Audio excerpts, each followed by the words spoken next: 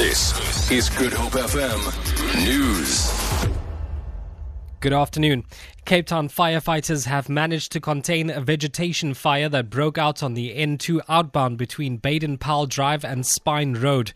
Fire and rescue spokesperson Liesl Moody says an extensive area of reeds had been burning. She says the cause of the fire is unknown at this stage. The Fire and Rescue Service responded to a vegetation fire as well as reeds on the N2. That will be close to the film studio between Baden, Powell and Spine Road. Roadways now has been reopened. We still have firefighting vehicles in attendance. They'll be there for some considerable time.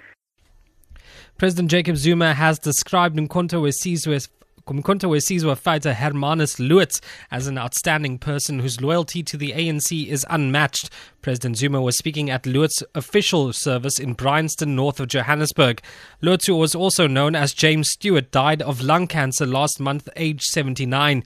He was recruited into the MK's Lutuli detachment in 1961 and trained in Lusaka, Zambia. During his time in Parliament from 1994 to 1999, Lewis was a member of the Joint Standing Committee of Defence. President Zuma says Lewis was also a committed servant of the people. Western Cape traffic authorities have arrested 7 people at various roadblocks across the province since the start of the weekend. Traffic Chief Kenny Africa says 4 motorists were arrested for driving under the influence.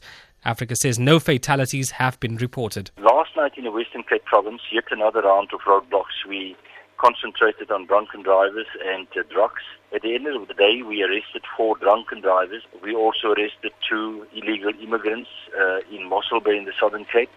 And 1 person was arrested in the Somerset West region for being in possession of tick. And lastly, 11 people are now reported dead in an earthquake in Taiwan. Many of the victims died in a block that collapsed in the city of Tainan. This woman, who lived in the apartments, describes how she and her children were brought out. Rescue workers broke through layer by layer, and they asked us to climb out. But I said my children are too small to climb. So they dug a bigger hole. Then one rescue worker tried his best to climb in and take the children out.